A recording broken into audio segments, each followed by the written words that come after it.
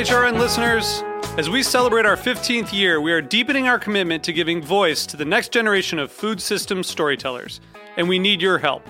Our internship and fellowship programs help activate new possibilities for underrepresented and underestimated young people through experiential journalism, audio engineering, and production training. Through these unique programs, HRN helps food equity stewards build essential workforce readiness skills that expand their potential and foster economic mobility. Please consider supporting these critical programs. And with a minimum donation, you can be entered to win a dinner for two at an amazing restaurant in one of 8 cities and tickets to a concert at a great venue in one of those cities. We have incredible partners across the country who have donated, as they also share our passion for helping to educate the next generation of food systems storytellers. Check out heritageradionetwork.org/15 to donate and enter to win today. That's heritageradionetwork.org/15 to donate and enter to win today. And make sure you donate before March 31st. Thank you.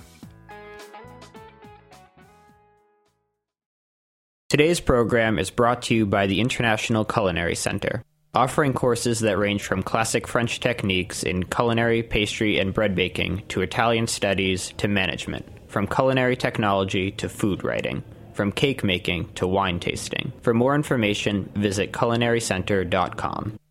This is Sherry Bayer from All in the Industry. You're listening to Heritage Radio Network, broadcasting live from Bushwick, Brooklyn. If you like this program, visit heritageradionetwork.org for thousands more.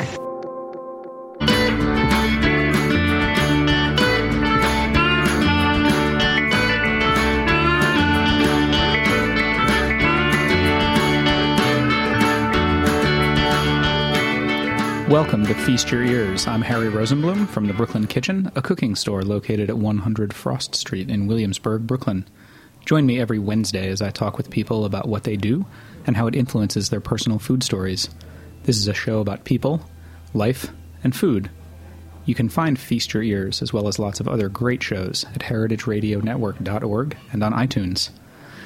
Today is my 25th episode of Feast Your Ears. Thank you for listening.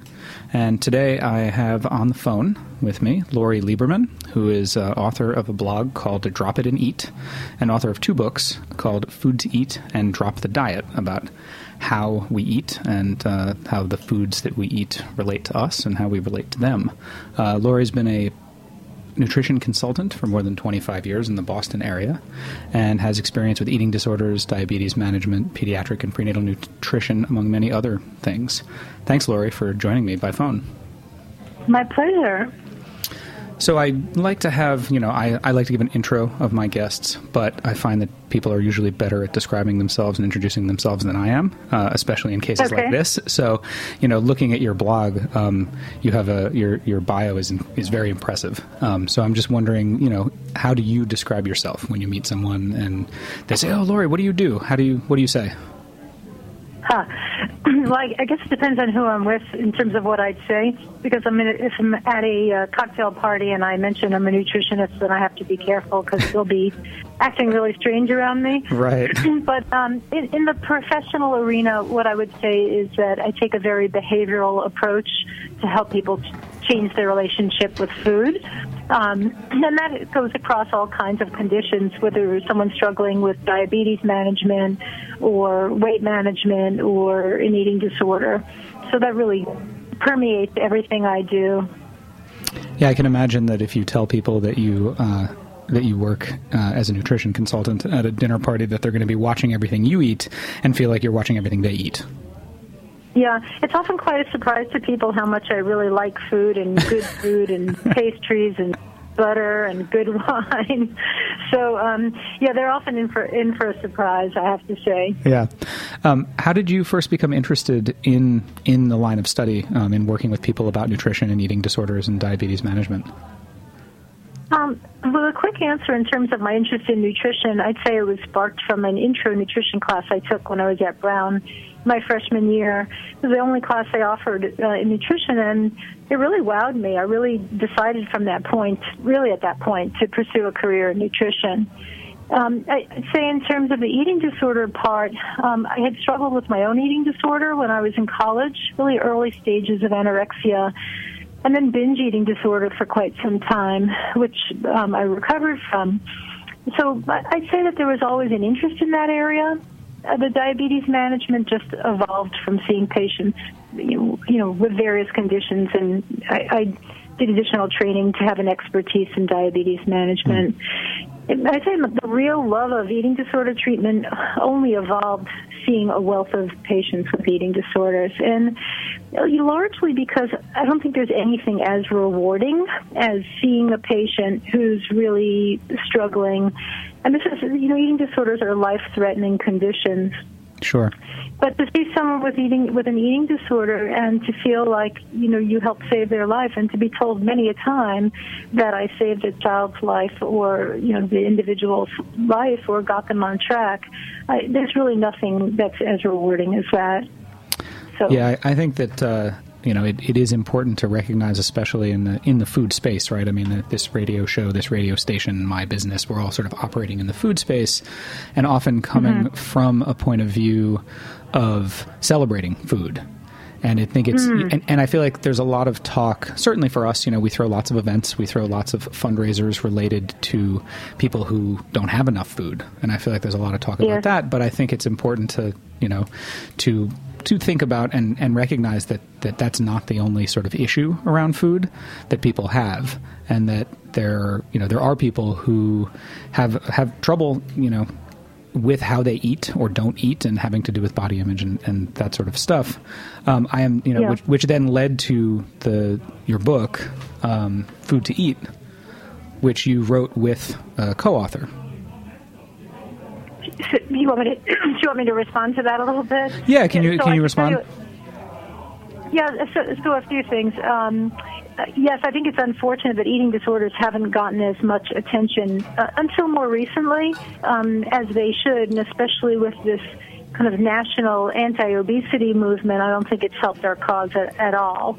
And I think in many ways it's set us back in terms of where our focus should be in terms of educating kids and adults and the kind of messages out there. And I'm happy to talk more about that in a little bit. As for the book, Food to Eat came about basically the initiative of Kate, my co-author, who started to follow my blog, Drop It and Eat. I'm getting some feedback on my side. I don't know if you can hear it there. Sounds okay. Sounds okay to me in the studio. Can you still hear me okay? Yeah, okay. I'm okay there. Okay. That's settled down. So I started writing a blog about, in 2010, actually. And one of my blog followers was a woman named Kate, who was from Melbourne, Australia. She's a woman at the time, a woman in her, I think, late 30s and a mother of 3 daughters.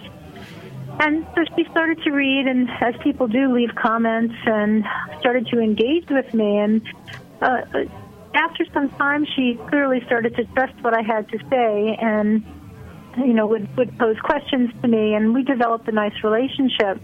And at some point, she said she was looking for a book to kind of help support her recovery, which she had only just started, and was wondering, having not seen anything out there, was wondering about the possibility of jointly working on something, a recovery book of sorts, a recovery cookbook for people with eating disorders.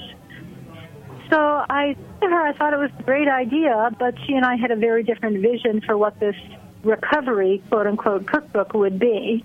Her idea was very disordered recipes, because that was still where she was at. So, for instance, she was suggesting things like miso soup and salads, and I said to her, well, I like the concept, I don't support the content.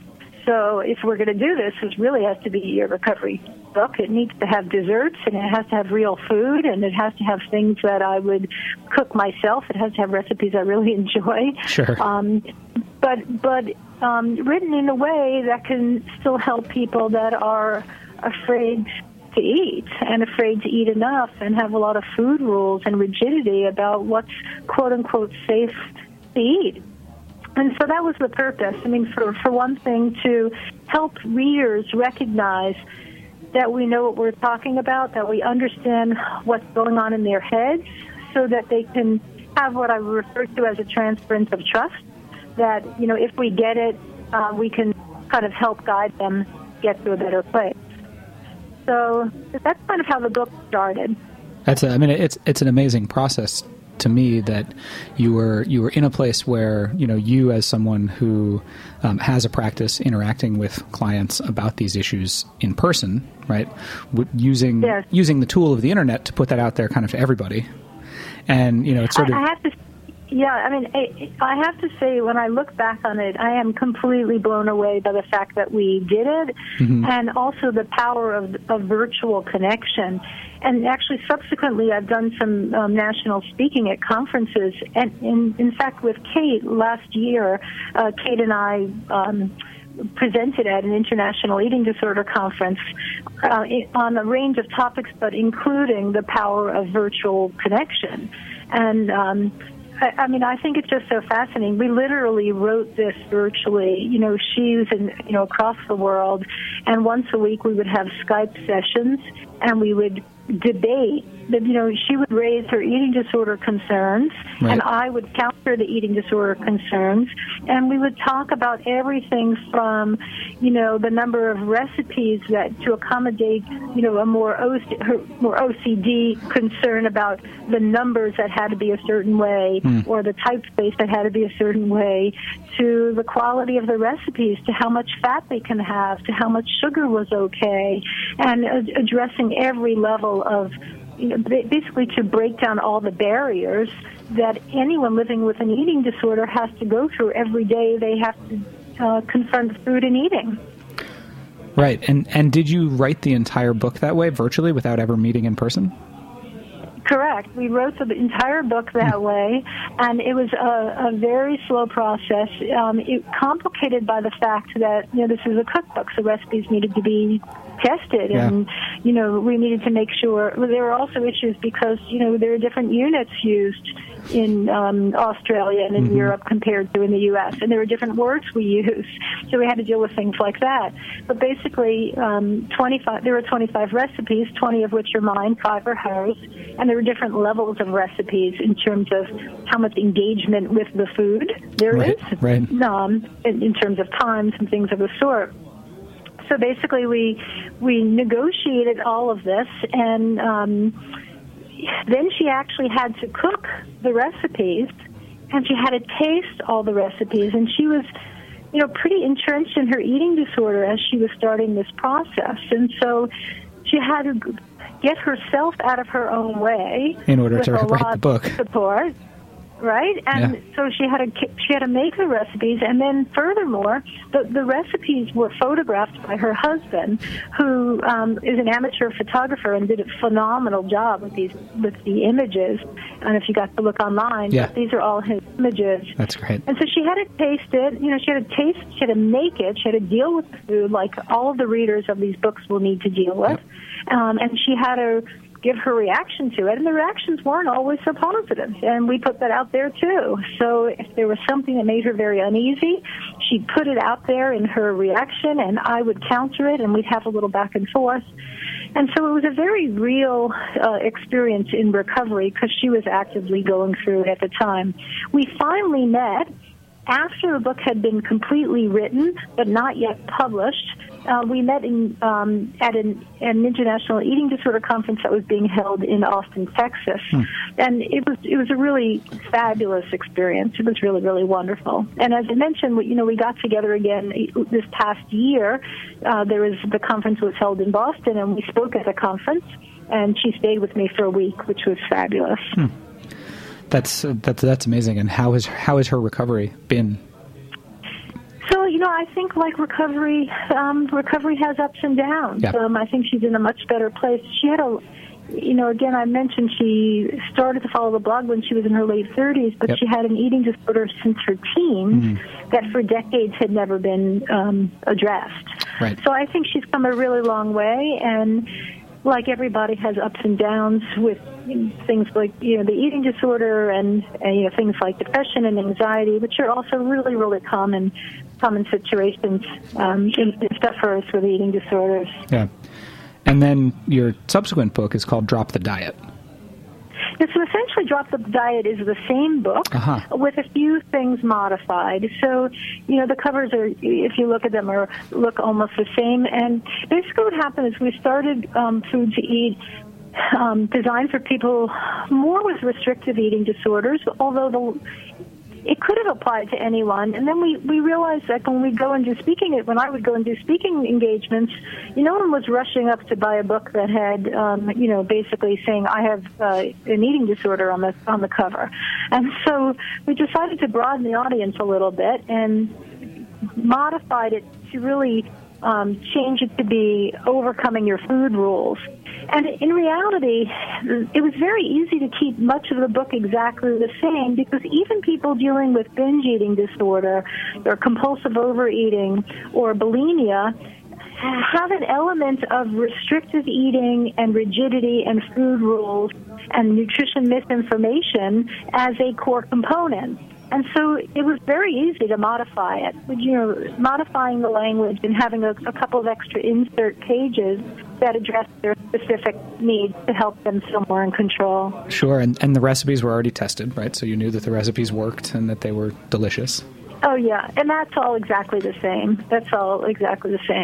And it makes sense. I mean, it is I have to imagine that it is a hard thing to start out from a point of suddenly picking it up and saying, oh, well, maybe I do have an eating disorder. That is something absolutely. and of course in a public space doing that. I mean, it's one thing to order it online, but if you're seeing it in a public space and you're holding it and you're picking it up, that's a different thing. Yeah, absolutely. We've actually, I'd say the biggest sales come from online, where people can discreetly buy it. Yeah. And so, that's general. And in my office, I have a lot of patients that buy it as well. Lori, we're going to take a short break and hear from one of our sponsors, sure. And then when we come back, I want to touch on some of what the things that we spoke about or touched on earlier about sort of nutrition misinformation and related to some pet peeves that you and I spoke about a few weeks ago. Sounds great.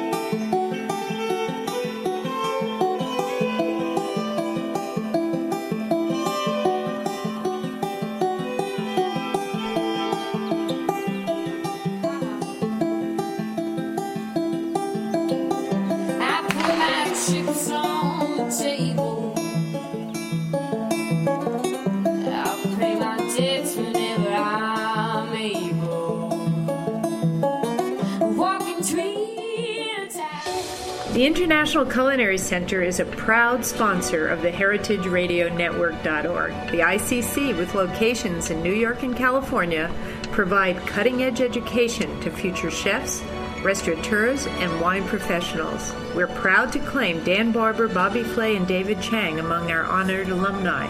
This is Dorothy Cann Hamilton from Chef Story. Check out our ICC website at internationalculinarycenter.com.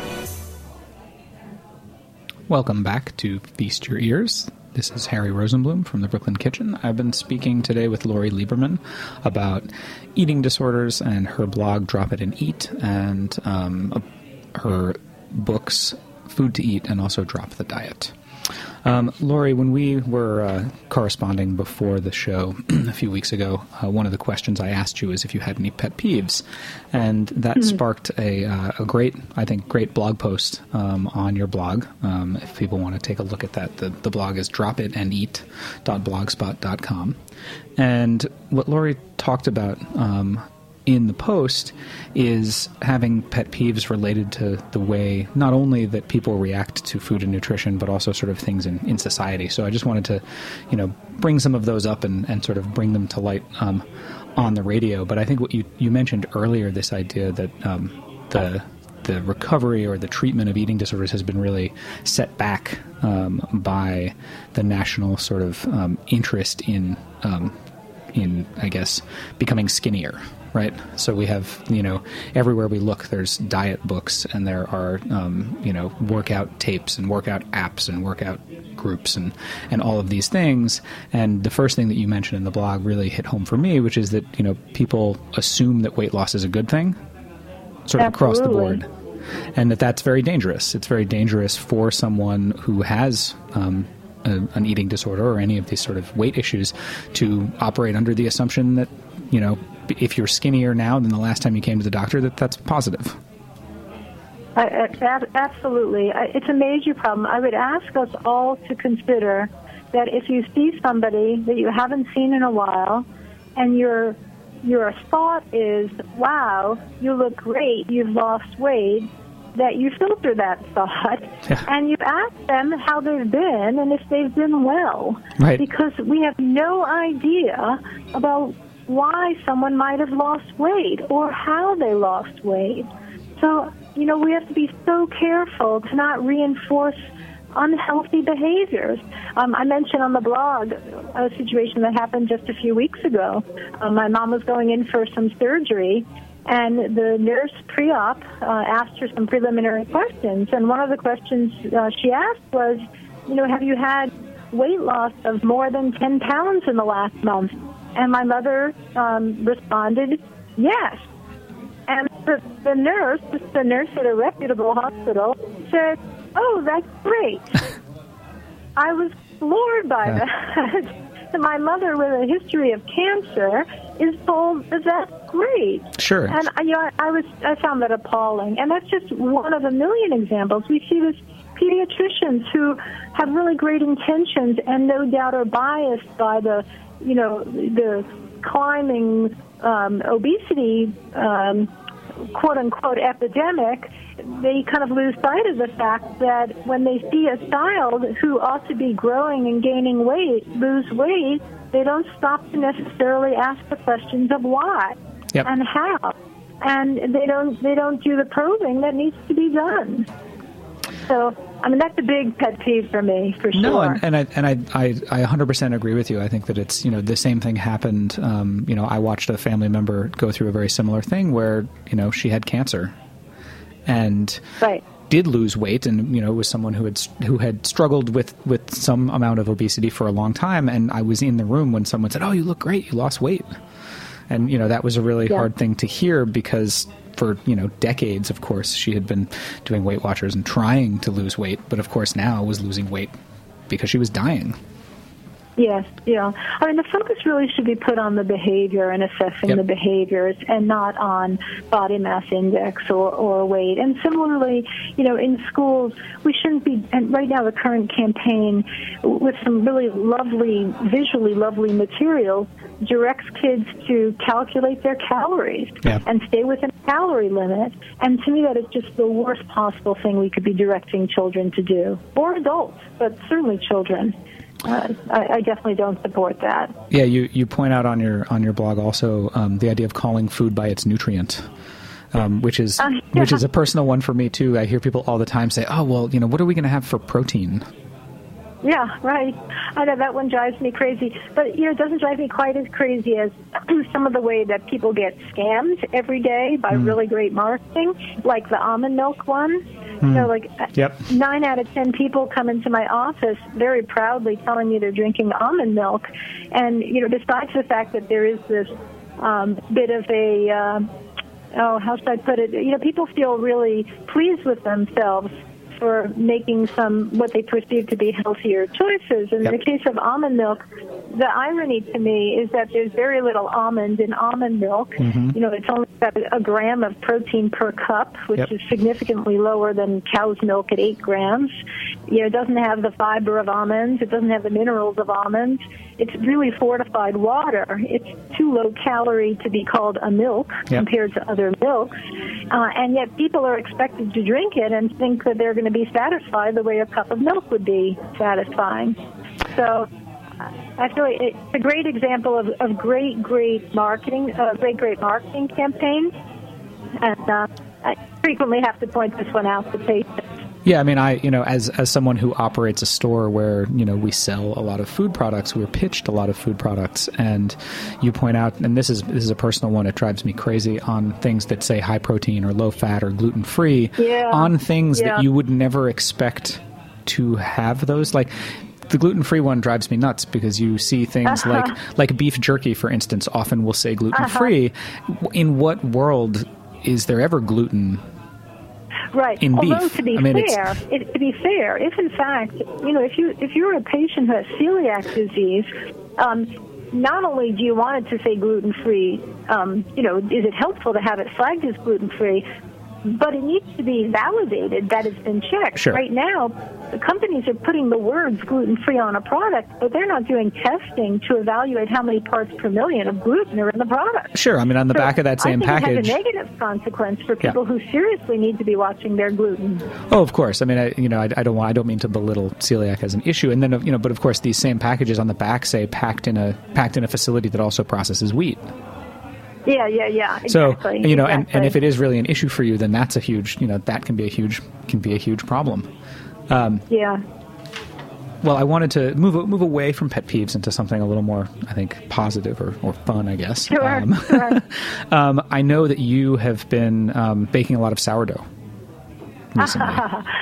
I have indeed. What can I tell you about my sourdough? Well, I wanted to hear, where your starter came from, and how often you bake. I have a starter. I've had many starters over the years. Some have been gifts. Some I've started, naturally. And at the moment, I have probably my longest running sourdough. I have a sourdough that I've had alive now for about 10 months or so, 9 months maybe. Okay. And I try to use it at least once a week, sometimes more, sometimes a little less.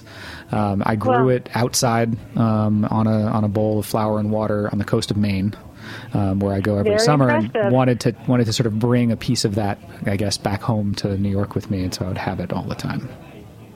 Well, I won't poke fun at the start of your question, as in, what was the starter for your sourdough making. But puns aside, my adventures with sourdough began Mother's Day this past year when my younger son, who's in his 20s, gave me some sourdough starter as part of a Mother's Day gift. His girlfriend worked at a bakery in Providence, which is a fabulous bakery called 7 Stars. And so I got their starter, and basically I've been going through the adventures of sourdough bread baking ever since, and it's been just a total obsession. Totally loved it. I don't know if you looked at any of the pictures online. Did you get to look at? I did. I mean, your loaves look fantastic. Yeah, they're just like a complete thrill. So basically, every other week, I make 4 2-pound loaves. Wow. And let me just remind you, there's only me and my husband in my home at this point. And we managed to go through them with no trouble. Yep. Evidence that we practice what we preach, which is we eat lots of carbs, yep. and including white carbs, and don't seem any worse off for it. But in any case, so I make these breads, and then I cut them up and freeze them, and I've been taking some daring strategies to add in porridges to the bread, seeds, different kinds of fermenting, and it's been really a fabulous experience. That's great. I have been, I wish that I felt like I had the time to dig into actually making loaves of bread with mine. I've done a little bit of bread baking with mine, but I tend to use mine more as an addendum into other things. So I've managed to fit in making, I try to make a sourdough pancake or a sourdough waffle on the weekend mornings. My children really like that. And then, I've been doing some sourdough flatbreads because those tend to be pretty quick and easy. I think the key is really timing. Yep. Because it's a very long process, but you don't have to actually sit there and be present for it. So I've gotten into the routine now where I'll feed my starter on a Thursday night. I'm off on Friday. Friday morning I'll do my first feed, my levain, and then Saturday I'm putting them in baskets already, and letting them have another rise. And so it's not like I have to sit around all weekend doing it. Sure. And then it's a very creative outlet. I mean, I love the folds, and I love the scoring. I'm just completely enthralled with this sourdough thing, and then the whole other, getting back to the whole virtual world. Yep. I'm on Instagram now, and I find that there's a whole world of crazy people like me who can't stop talking about their sourdough breads, and so I get all these communication from this international sourdough fanatics community, and so that's been a joy also, I have to say. That's really wonderful. Well, Lori, it's been great talking today. I don't know if you have any other sort of remarks or things you wanted to bring up, either related to sourdough or to eating disorders or not, but we're just about out of time. Any speaking you're doing or any other books you have coming up? Yeah. It's funny you mentioned. I am going to be speaking at an eating disorder conference in Massachusetts, the Meta Conference, in May. It's the second week in May. And I'd love people to read the blog. There's all kinds of things that foodies and people dealing with changing their relationship with food would benefit from, including there's a 25% off coupon if you go to the link, if people are interested in getting the book. And I'll have to stop by again and visit you in your store. I really appreciate your having me on the show. Thanks, Lori. And thank you for listening to Feast Your Ears. Big thank you to Kristen Baylor, my producer here, and David Tadashore for engineering the show. Please take a moment to like the show on Facebook and iTunes, and follow me on Instagram.